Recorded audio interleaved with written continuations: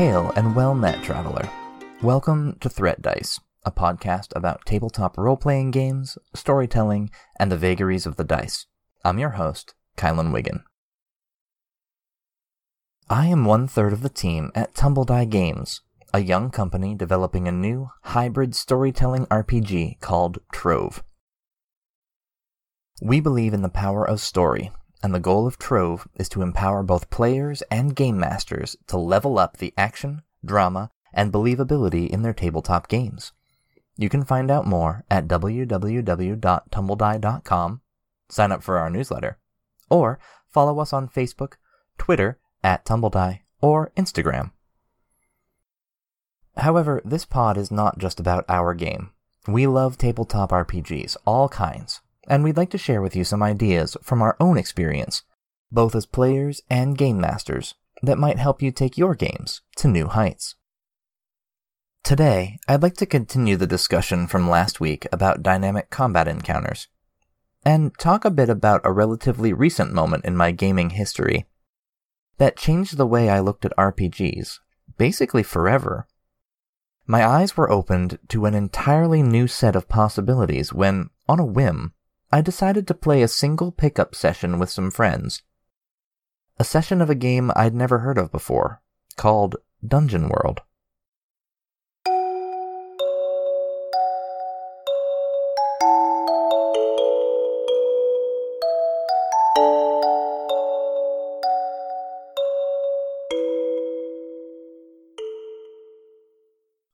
So, I'm the kind of guy who will play any game you put in front of me. I was introduced to D&D at the young age of 6, because my parents were just out of college when I was born, and they were gamers too. My dad, a role player with a pretty juvenile sense of humor, I realize in retrospect, with a pair of dwarves named Bob and Doug Mackenzie. His other characters featured fighters with names like Thiamin, plucked off the back of a vitamin bottle. My mom, with a roster of several characters, who preferred to get back into the dungeon as quickly as possible so that they could squish some more monsters.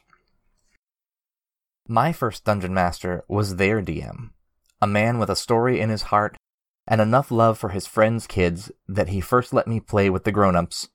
I greedily plucked the gem from the eye of a statue and ended up diseased. My uncle's character teleported me back to town to have it treated. And then, as I showed more interest, frantically filling an entire notebook with characters with randomly rolled stats, he created a game just for us kids, a fairy tale-inspired jaunt where we had to save the 3 little orcs from the big bad werewolf. Finding the silver dagger hidden away in the orc's hut is a memory I will always treasure. As I grew up, my first DM moved across the country, and it turned out that I was the one with the drive to build stories. So as I got into my teenage years, I became the dungeon master for my family and friends. This was the late 90s, and we were playing 2nd edition D&D because we didn't know anything else. All throughout my childhood and teenage years, I collected copies of other RPGs. Alternity, Earthdawn, MERP, GURPS, and more were on my shelves, and if you know any of those names, I'd love to hear from you. Because, as it turned out, I loved systems. Reading about other games was just enthralling to me, but nobody ever wanted to play anything except D&D. Since most of all I wanted to play, that's what I ran. In my mid-teens, my first DM moved back to the local area, and we actually set about creating a custom RPG together.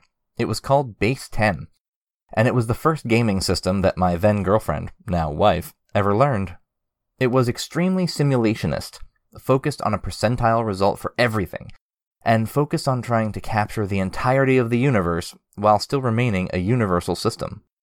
It was rather like GURPS in scope, but sadly we never completed the project. In my heart, I dreamed of doing something different from D&D. In my edgiest teenage moments, we played Vampire the Masquerade in a quiet room at the local university, but it never went far, and we always came back to D&D in the end.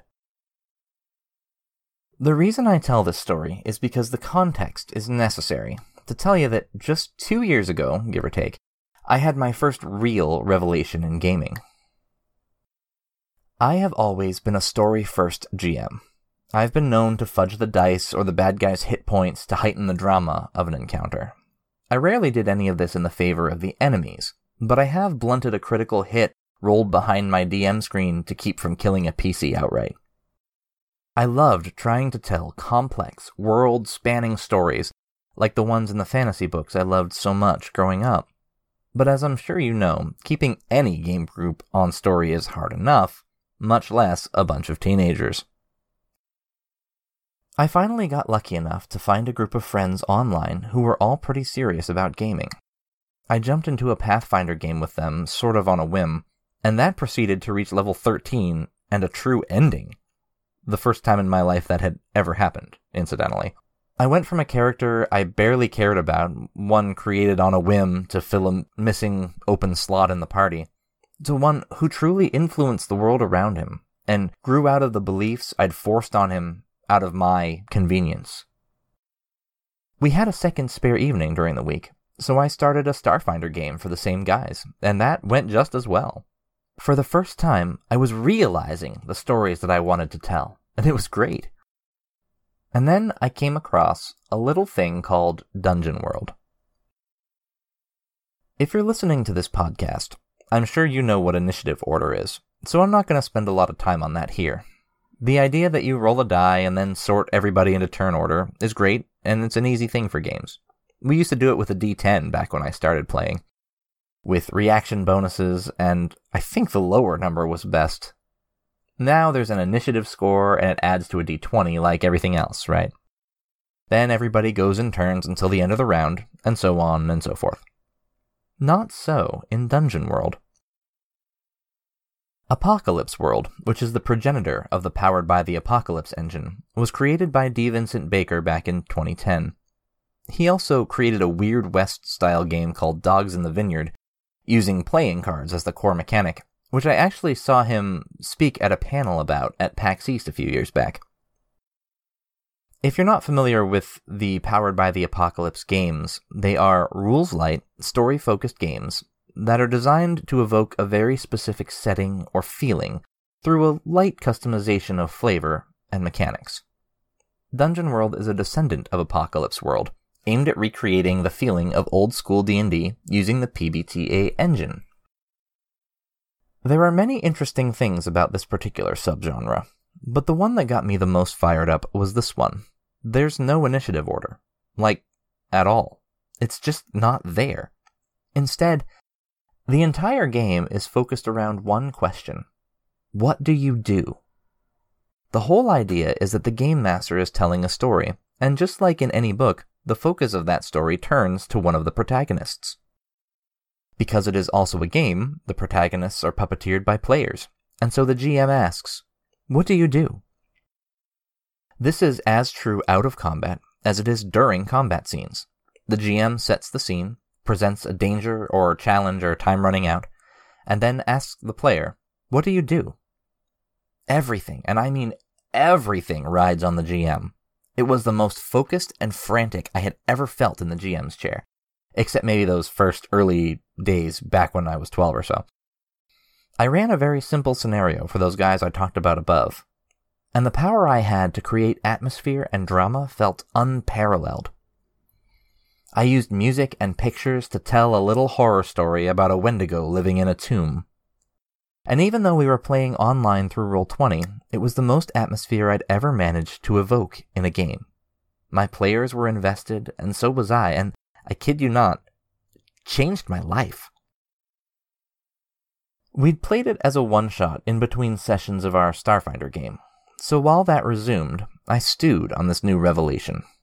This was still quite some time before our little tumble-die venture began.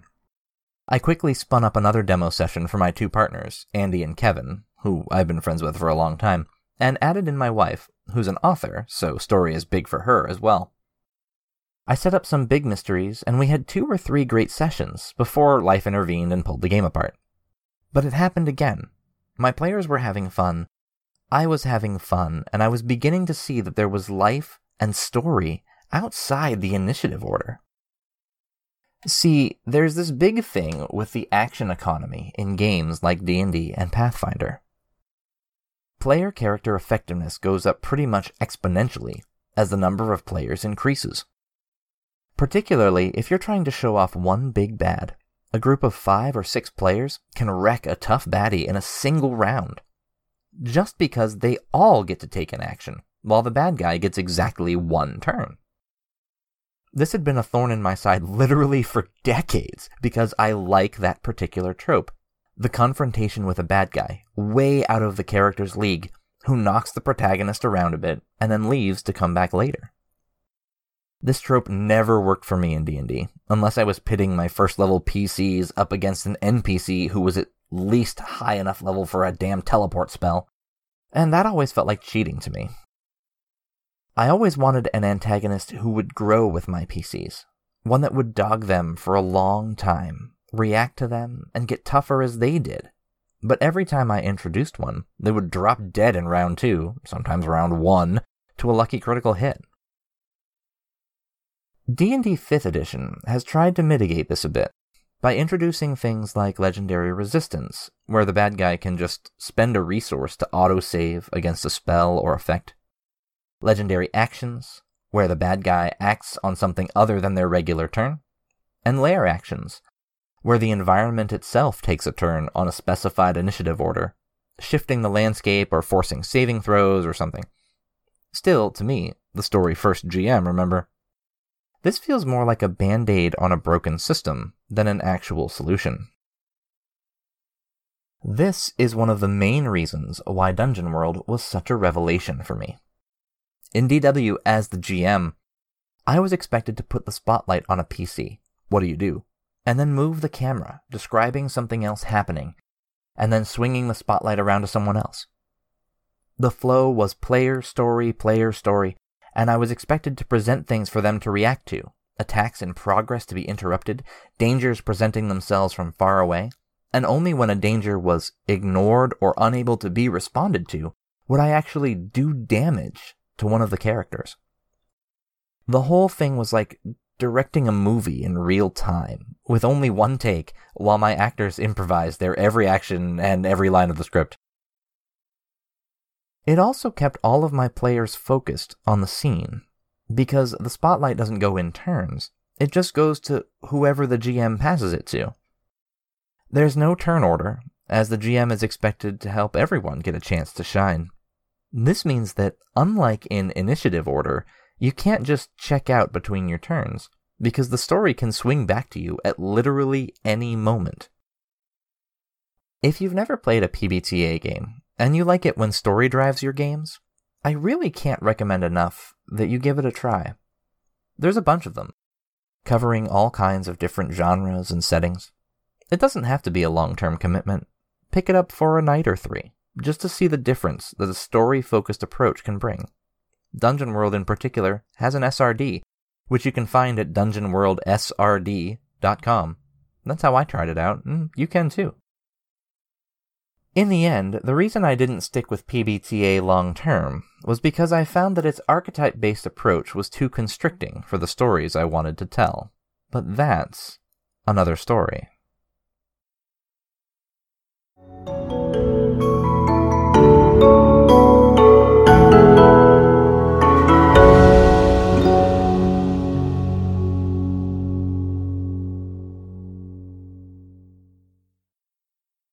Hey there, everyone. Those with sharp ears may have noted earlier in the episode that I mentioned that my wife is an author, and so is a big fan of stories. I happen to be a huge fan of her work, and not just because I'm married to her. Her name is Zoe Cannon, and her current project is the Hound of Hades series, which starts with a book called Death Trace. Mal Keen came back from the dead 5 years ago. Since then, she's been fixing the god Hades' problems for him, the kind that are best solved with a bullet. In the secret war between the gods, discretion is the name of the game, and Mal's got it covered. But there's a new player in town, someone with power that doesn't work the way a god's power should. They're strong enough to risk open war with Hades, and reckless enough to disregard the one rule all the gods can agree on: keep the mortals in the dark. And they're assassinating Hades' agents all over the city, including one of the 2 people Mal actually trusted. With the help of a sheltered priestess and a magic-wielding mortal who may or may not be on her side, Mal is going to hunt down the people and gods responsible. And she's going to show them why you don't mess with the god of death. If you like or love kick-ass female protagonists and fantasy of any kind, I wholeheartedly urge you to check out this series. You can find Zoe's website at www.zoecannon.com, and her books can be found on Amazon in the Kindle Unlimited program. Just search for Zoe Cannon. That's ZoeCannon. Next time on Threat Dice, I'll be joined once again by Kevin and Andy as we talk about subverting what we all think we know about the stories we love the most. We'll talk about the unexpected, the confusing, and the surprising things about questions like this one. Is Gandalf really a wizard?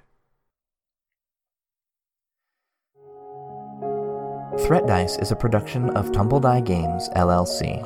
Our intro music is What Lies Beyond, the interludes are Clockwork, and the outro music is Storm, all by Vinsvept.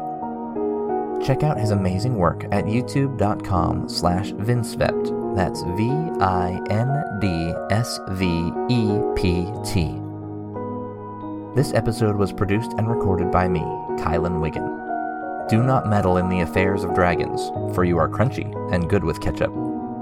You can find Threat Dice on Apple Podcasts, Spotify, or wherever you get your podcasts. Thanks again for listening, and we'll see you next time.